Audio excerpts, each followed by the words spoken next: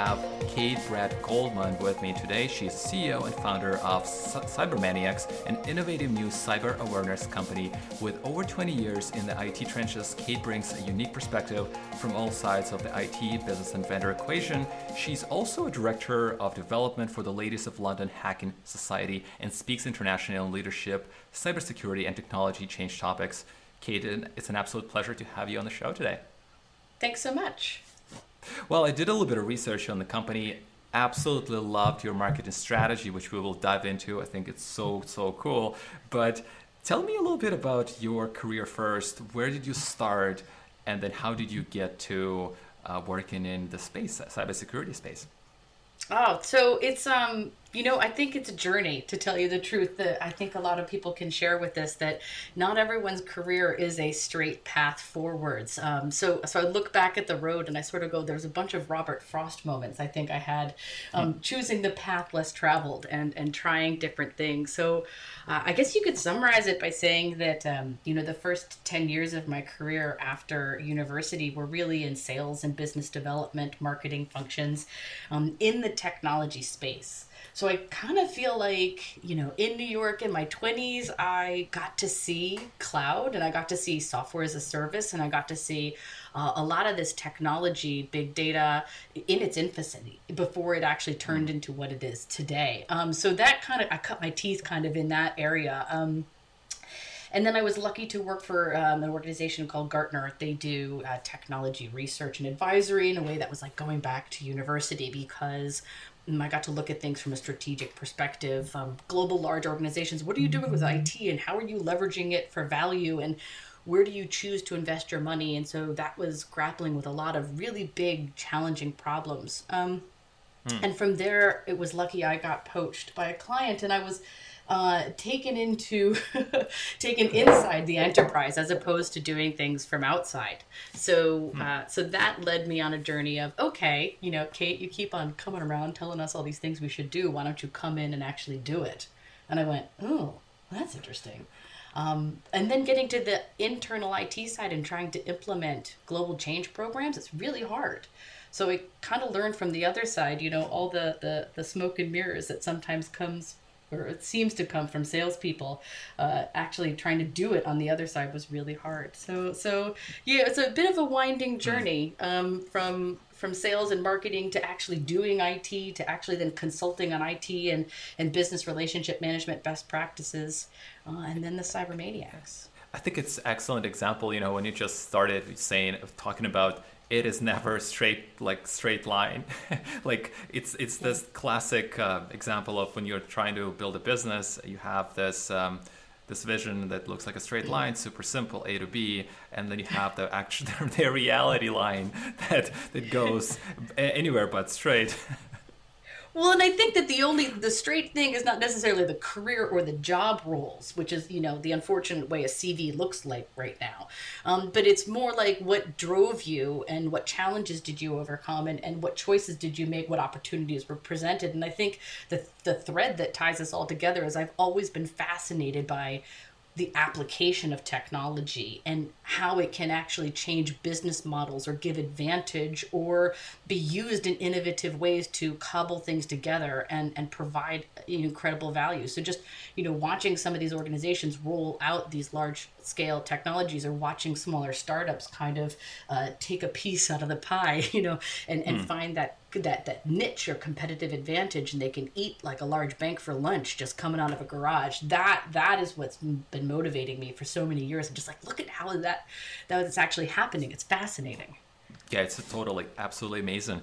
When did you decide to found Cybermaniacs, and why was it the cyber security space?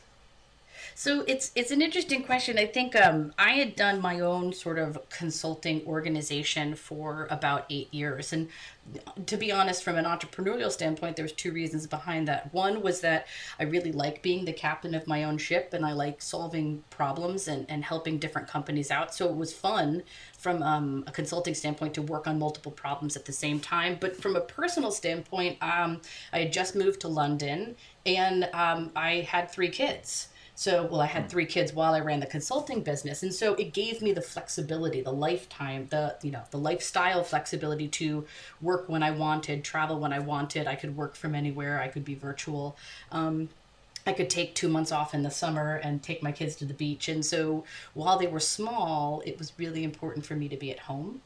And so that kind of gave me the flexibility. So from there, then all of a sudden the kids went to school, and I was like, I got a lot more time. And there was two kind of things that crossed at the same time, which was, did I want to continue to have this lifestyle business? Did I want to continue to consult and freelance? I felt like I was always chasing clients. And I felt like a lot of the frameworks and a lot of the theories that I had created didn't scale.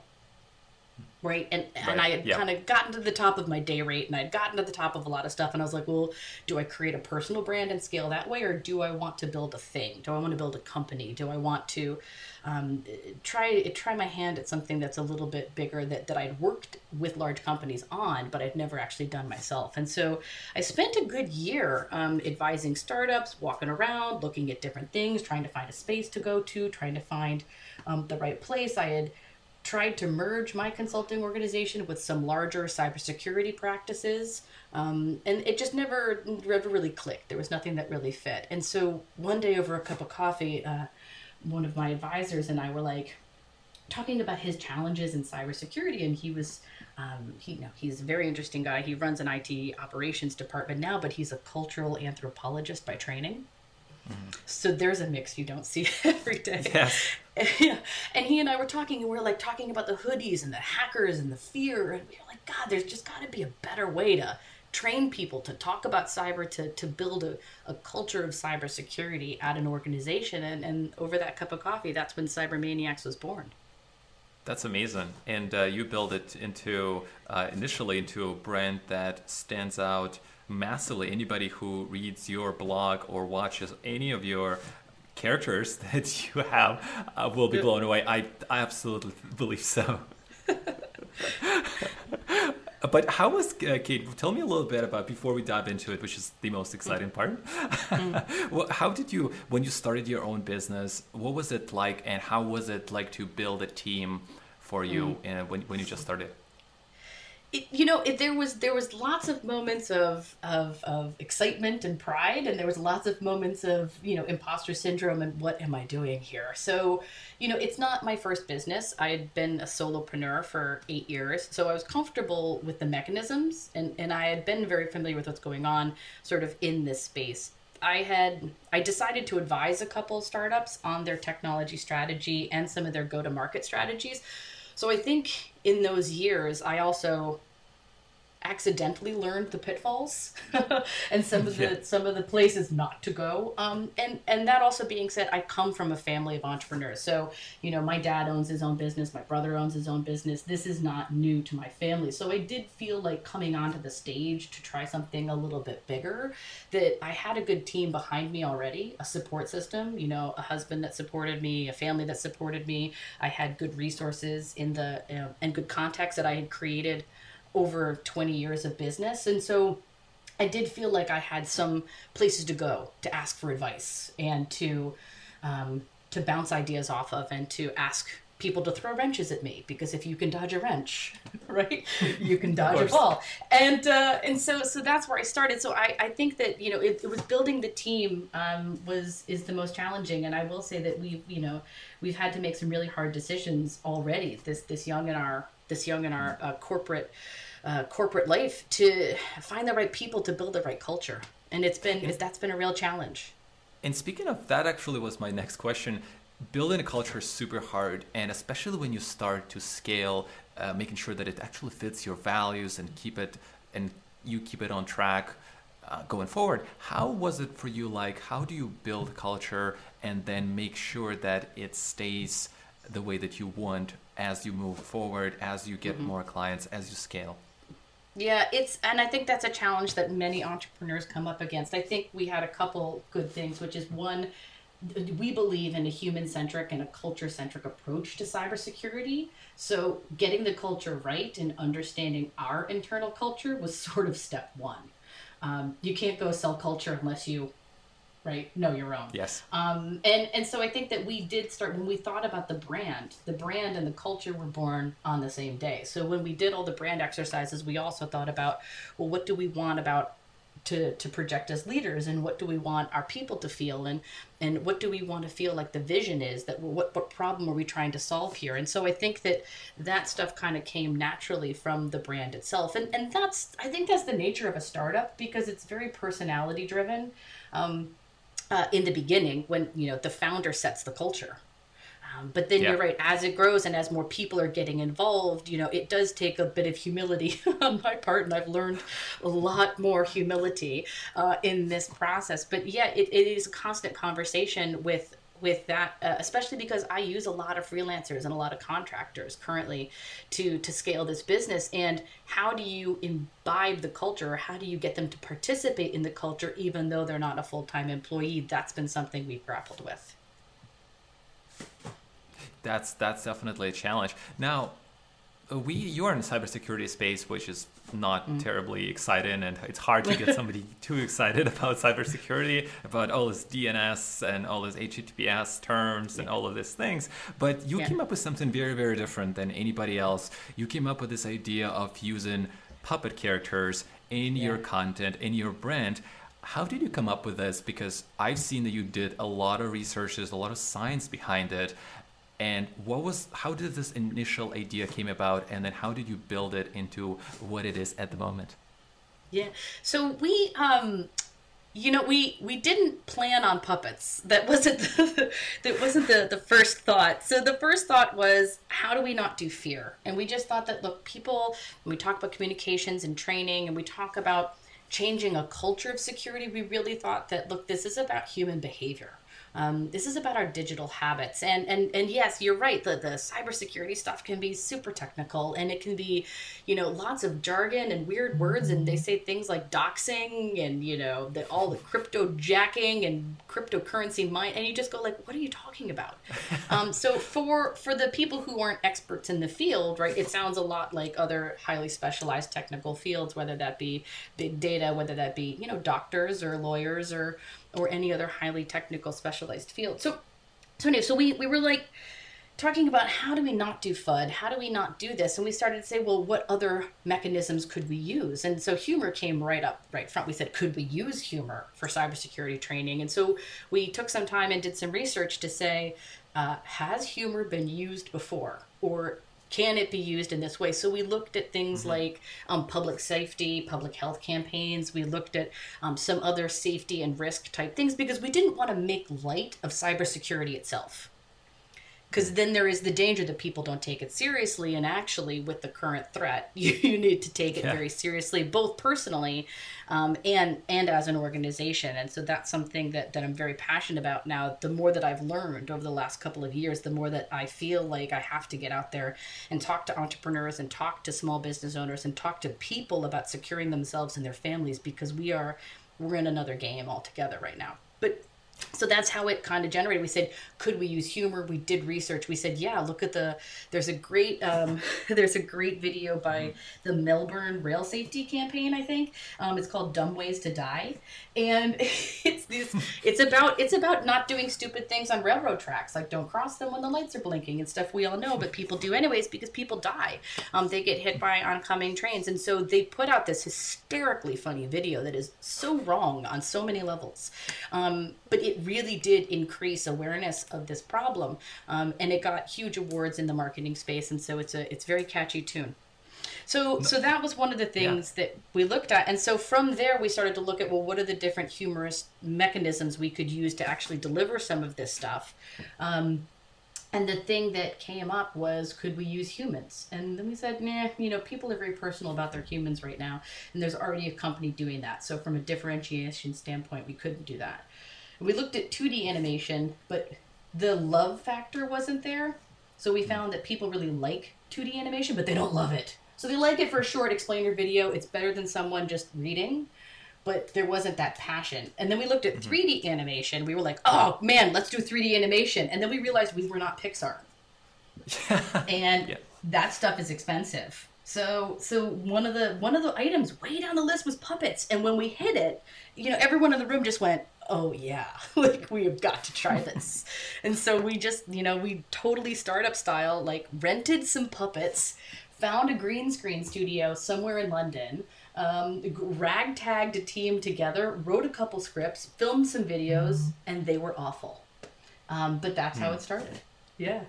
That's amazing. And I mean, I went on your website when I was doing my research, and you have the company video with the puppets explains what you do. The most engaging video I've seen by far, because it just works. Aw, and thank you. You just want to see it, and you could, like, after a couple of days, I could relate to pretty much everything I've seen. Is that the one with the white background where they're doing the little clips? Yeah. And so, you know what's funny? The inspiration from that video came from all those political ads from 2016. So there were all those celebrities that got up and were doing all these ads about, like why you should vote for a person or why you should care about a certain candidate or a certain topic. And so we just took all those videos. I was like, that's such a funny style. We could totally make fun of it. So we put the puppets up and then we cut them, on purpose to look like one of those political action videos. Anyways, this is a sidebar. No, it was really genius, and I was always a fan of the show Alf in the States. It was like airing for like super long time ago, but it was so much fun, and and it's just that relatability I think is also an important part in your campaign. Well, that's where the research on the puppets went, and doing your homework and understanding your market, but then understanding the mechanisms you're trying to use, really took off for us. Because one of our advisors is a behavioral marketing expert, and so we when we dug into it, we were like, oh man, there's so much here. There's novelty with the puppets. There's this abstraction that allows us to, so for instance, I can do things that's illegal to do to a human, to a puppet, right? So for cybersecurity training or for other things, it's great. I can drop a laptop on their head. It's fantastic. So from a storytelling perspective and my ability to develop content or training content or marketing content, the puppet itself gives me a lot of leeway, right? Even animation does. There's a lot of things in animation you can create entire worlds that don't exist anywhere else. So there is that abstraction that allows us for humor. And so then there's also this nostalgia factor. Right, and I think I discounted that in the beginning because I was like, "Oh, novelty, fun, puppets, funny, abstract, great." But then the brand affiliation, or I guess you could say like the association we have with other puppet brands, I didn't really realize at the beginning what a boost that would give us when we first started, because people love the Muppets, and as you do, people love Alf, and people love, right? Here in the UK, there's a ton of different characters, and so there is just such a childhood nostalgia / brand passion for those. It's kind of creeped over into ours. And how was the response from the customers that you worked with? What was you have a section in FAQ which you explained why you went with this approach, which totally makes sense. But what was it like when you talked to customers? They watched the videos. What feedback did you get? So it was funny because the first reaction we got was, really? What are you doing? Because I made a lot of cold calls and people were like, I don't know. And I was like, let me just show you a video. Let's just start there. And honestly, the response we got from especially the information security community, because that was the first group of people that I was engaging with, those would be my buying centers, my customers, we got an overwhelming response right away. So there's still some people who are like, it's not going to meet our brand, or we take ourselves too seriously. We think puppets are going to make light of it. But everyone we've demoed has said that having that release or having that engagement part of it. Now, again, it's not all the training we do. We have human-based training. We have interactive modules. We have games. We've got a bunch of different things. I think we're about 10% puppet fuzzy. But that mechanism is just such a great release for a topic such as cybersecurity that has been just overdone with the hackers in the hoodies in the basement with the fear and the use of jargon. So this just kind of really shines through as something very different. Talk to me a little bit about being an entrepreneur, and there's always sometimes this dark moments, as you just mentioned when we started. Why am I doing this? When it seems like it's just not working, what thoughts or behavior or maybe other tools that you have or use to overcome that? What are some Yeah. of the things that work for you? Because we all have this thoughts of like, oh, it doesn't look like I'm gonna get out of it. Yeah, I think that for entrepreneurs, especially right now, with putting together digital products, working with virtual teams, bootstrapping, investors, the whole situation, there's the day-to-day flux of being able to think on your feet and manage multiple spinning plates and not drop anything. But then there are those longer moments that you have where you really have to take a really humble look at yourself and take a really humble look at your product. One of the hardest things that I had to learn in the first 6 months was getting really good feedback and cherishing feedback. And I'd worked in agile software development and in agile leadership before, and so it's like I knew that we welcome changing requirements and customer feedback is the most important thing. And so it's but to internalize that when it's your personal product you're putting out there, it's very like nerve-wracking. I'm like, these are like my babies.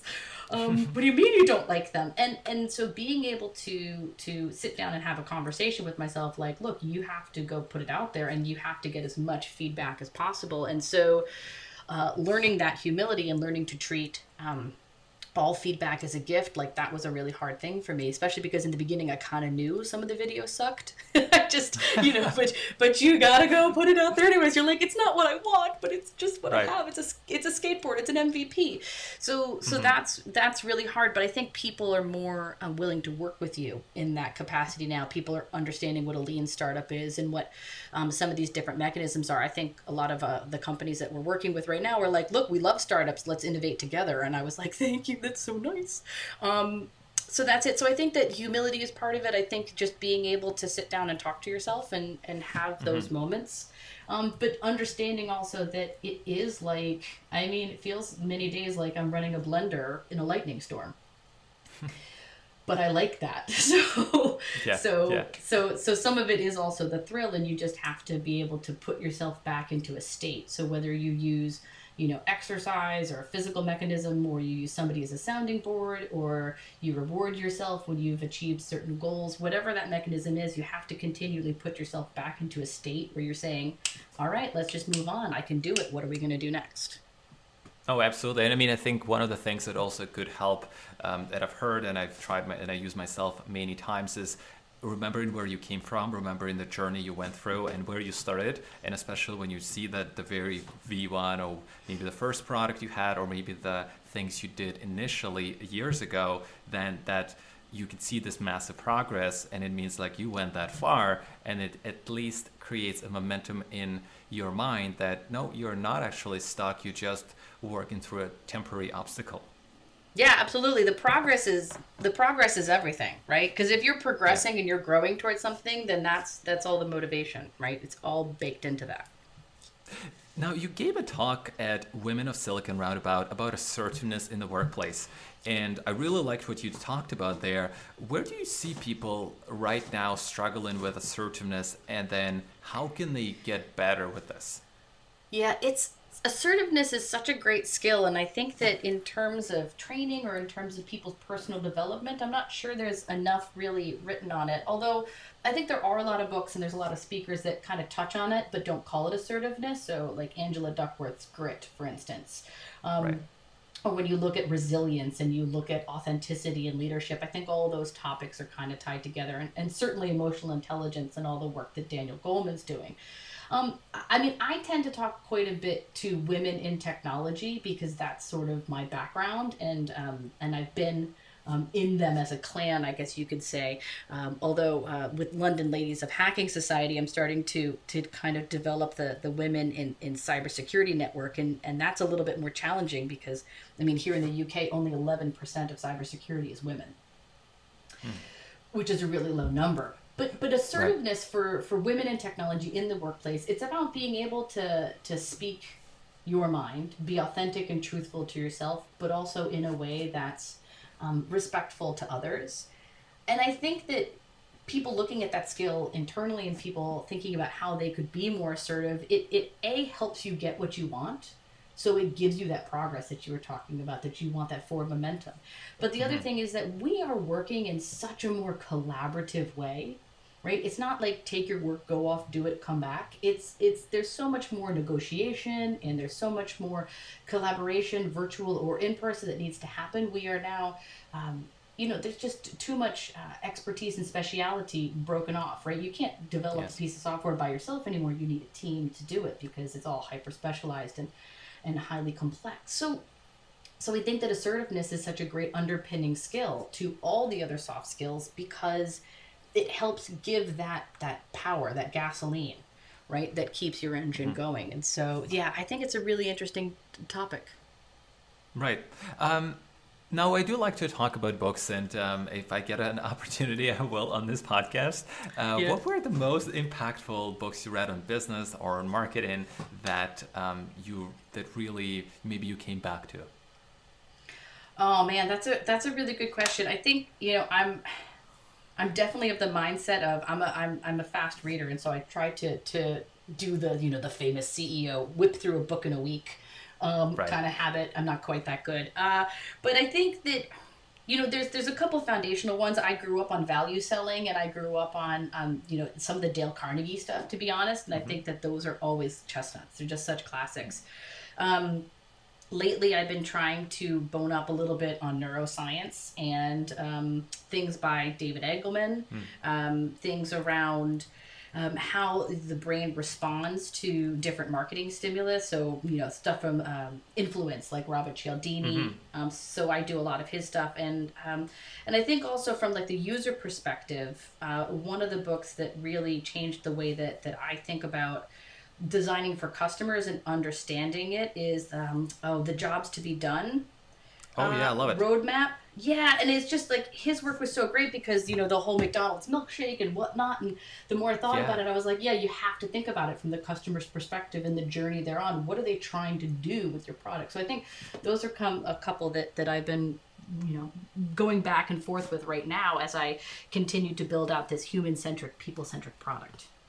Interesting. I think there's a couple of books on jobs to be done framework, and one of them was Coffee versus Kale. I don't know if you read that one. And even the title, like, Yeah. what do you mean coffee versus kale? But then they actually talk a lot about case studies in the book, and they talk about that the coffee competes with kale smoothies. It is a real thing, and I'm like, this is Yeah. amazing. And then they dive into the detail. So I think jobs to be done is very cool, and all of the things that relate to how humans actually respond to marketing and to behavior change. Yeah, it's Uh, very but- cool stuff. Yeah, but tell me a little bit about in terms of how do you deal with emergencies, urgent tasks whenever you start your day. Like, you obviously have a lot of things on your plate. What keeps you focused, and how do you prioritize what's important, what's not, so you're not actually chasing things that might not quite move you forward? Yeah, I think that's a daily struggle, to be honest. And I keep on looking for the perfect software system to answer this for me. And the answer is I've had to dabble quite a bit, and I still haven't found anything that totally gets all the things that I'm working on as a CEO in one box at one time. So I've got a couple things that I do. One is the walls of my office are covered in that plastic, hang up disposable whiteboard paper. So basically, I chart out all the different key areas that I'm working on at any one time, and I make sure to use a color coding and sort of a Sharpie sticker kind of approach to it. So it's like I can always look up from my desk and I can always see where I am in certain processes. So I do have to dedicate time to updating that every week. And so that is my Monday morning. Usually with a cup of coffee, I reserve an hour to do strategy and planning, and just to make sure that I am staying on top of the things that are not urgent but are important if you're going to do the traditional Eisenhower matrix type of approach to ABCD. So I think that's one of it. I think the other thing that really helps me, and it is a bit of a luxury, is I have a virtual assistant. So I have somebody who does a lot of, I wouldn't say it's project management, but they do a lot of scurrying and a lot of general, like, could you go figure this out for me, or could you come back with a couple options for me? And I find that it's, sort of the mosquito tasks that land on my desk, and I have just given myself permission to delegate them because they don't require my influence or my decision making as the CEO. So I've learned to, I might not get exactly what I want out of it. As someone, I'm like, I'm too much of a perfectionist, but I think that that's really helped me be more efficient. Is I can look at something that comes in on an email and I hand it right off to my virtual assistant and I say, could you please figure this out for me? No, that definitely makes sense. So where's everybody can find you online, Kate? So we're thecybermaniacs.com, but we are also highly active on Twitter and on Instagram and LinkedIn. So you can find our pages there at The Cybermaniacs. Very cool. Now, the last question I wanted to ask you, what impact would you like to have with Cybermaniacs or personally on the world? So I think I would love to have the impact that we've actually made a dent in helping people become more cyber safe. There's so much cybercrime out there. It's going to cost the world $6 trillion globally by 2021. And that's more than many other types of global and international crime combined. And when you start to hear the personal stories of loss, people who have saved up for 10 years to put a down payment on a house and then have, someone scam them and they accidentally pay into the wrong account, which is run by hackers. Those things kind of break my heart. So it's like I would really love to give small businesses the tools that they need to help their people stay more cyber secure, to protect small businesses, and to help global organizations, right, with getting the message out around the practical things that people need to do, to be more cyber safe. So anyone listening, the first things you guys should be looking at is your passwords. Making sure you're not reusing them, perhaps invest in a password manager, make sure they're long and complex, and then also just be really careful on email because phishing is everywhere. The average user gets anywhere between 2 to 7 phishing or spam emails a day that come through the filters, and so everyone has to be really careful about clicking on links, downloading attachments from emails, especially if you don't know who sent it. It might not actually be an Amazon gift card at the other side of that email, I'm just saying. So it's those things that's what I really like for people to realize, that these digital skills are super important right now and going forward. No, absolutely. And I mean, a random fact that I'll throw in is that I was just reading a book on marketing, and the first spam email was sent in 1978. Which is insane. That is insane. Yeah, it was with whatever version of internet existed at that time, but this was the very first one that was promoting some sort of I think it was some sort of a sale, and it was like sent to 200 people from the email list. But I thought it was just like, that's crazy. 1978. Who would have thought, right? Well, the ARPANET was 1974, so it's not too far off of that. I think that, it used to be a pastime. It used to be a fun hobby. Let's do a couple crazy viruses, whatever. But it's now organized global cybercrime, and there's state-sponsored aspects to it. So, if your listeners aren't yet doing any reading in cybersecurity or haven't quite put the cyber news onto their news feeds, I would definitely do it, because this is going to be a strategic risk for all businesses in the future. It's not going away anytime soon.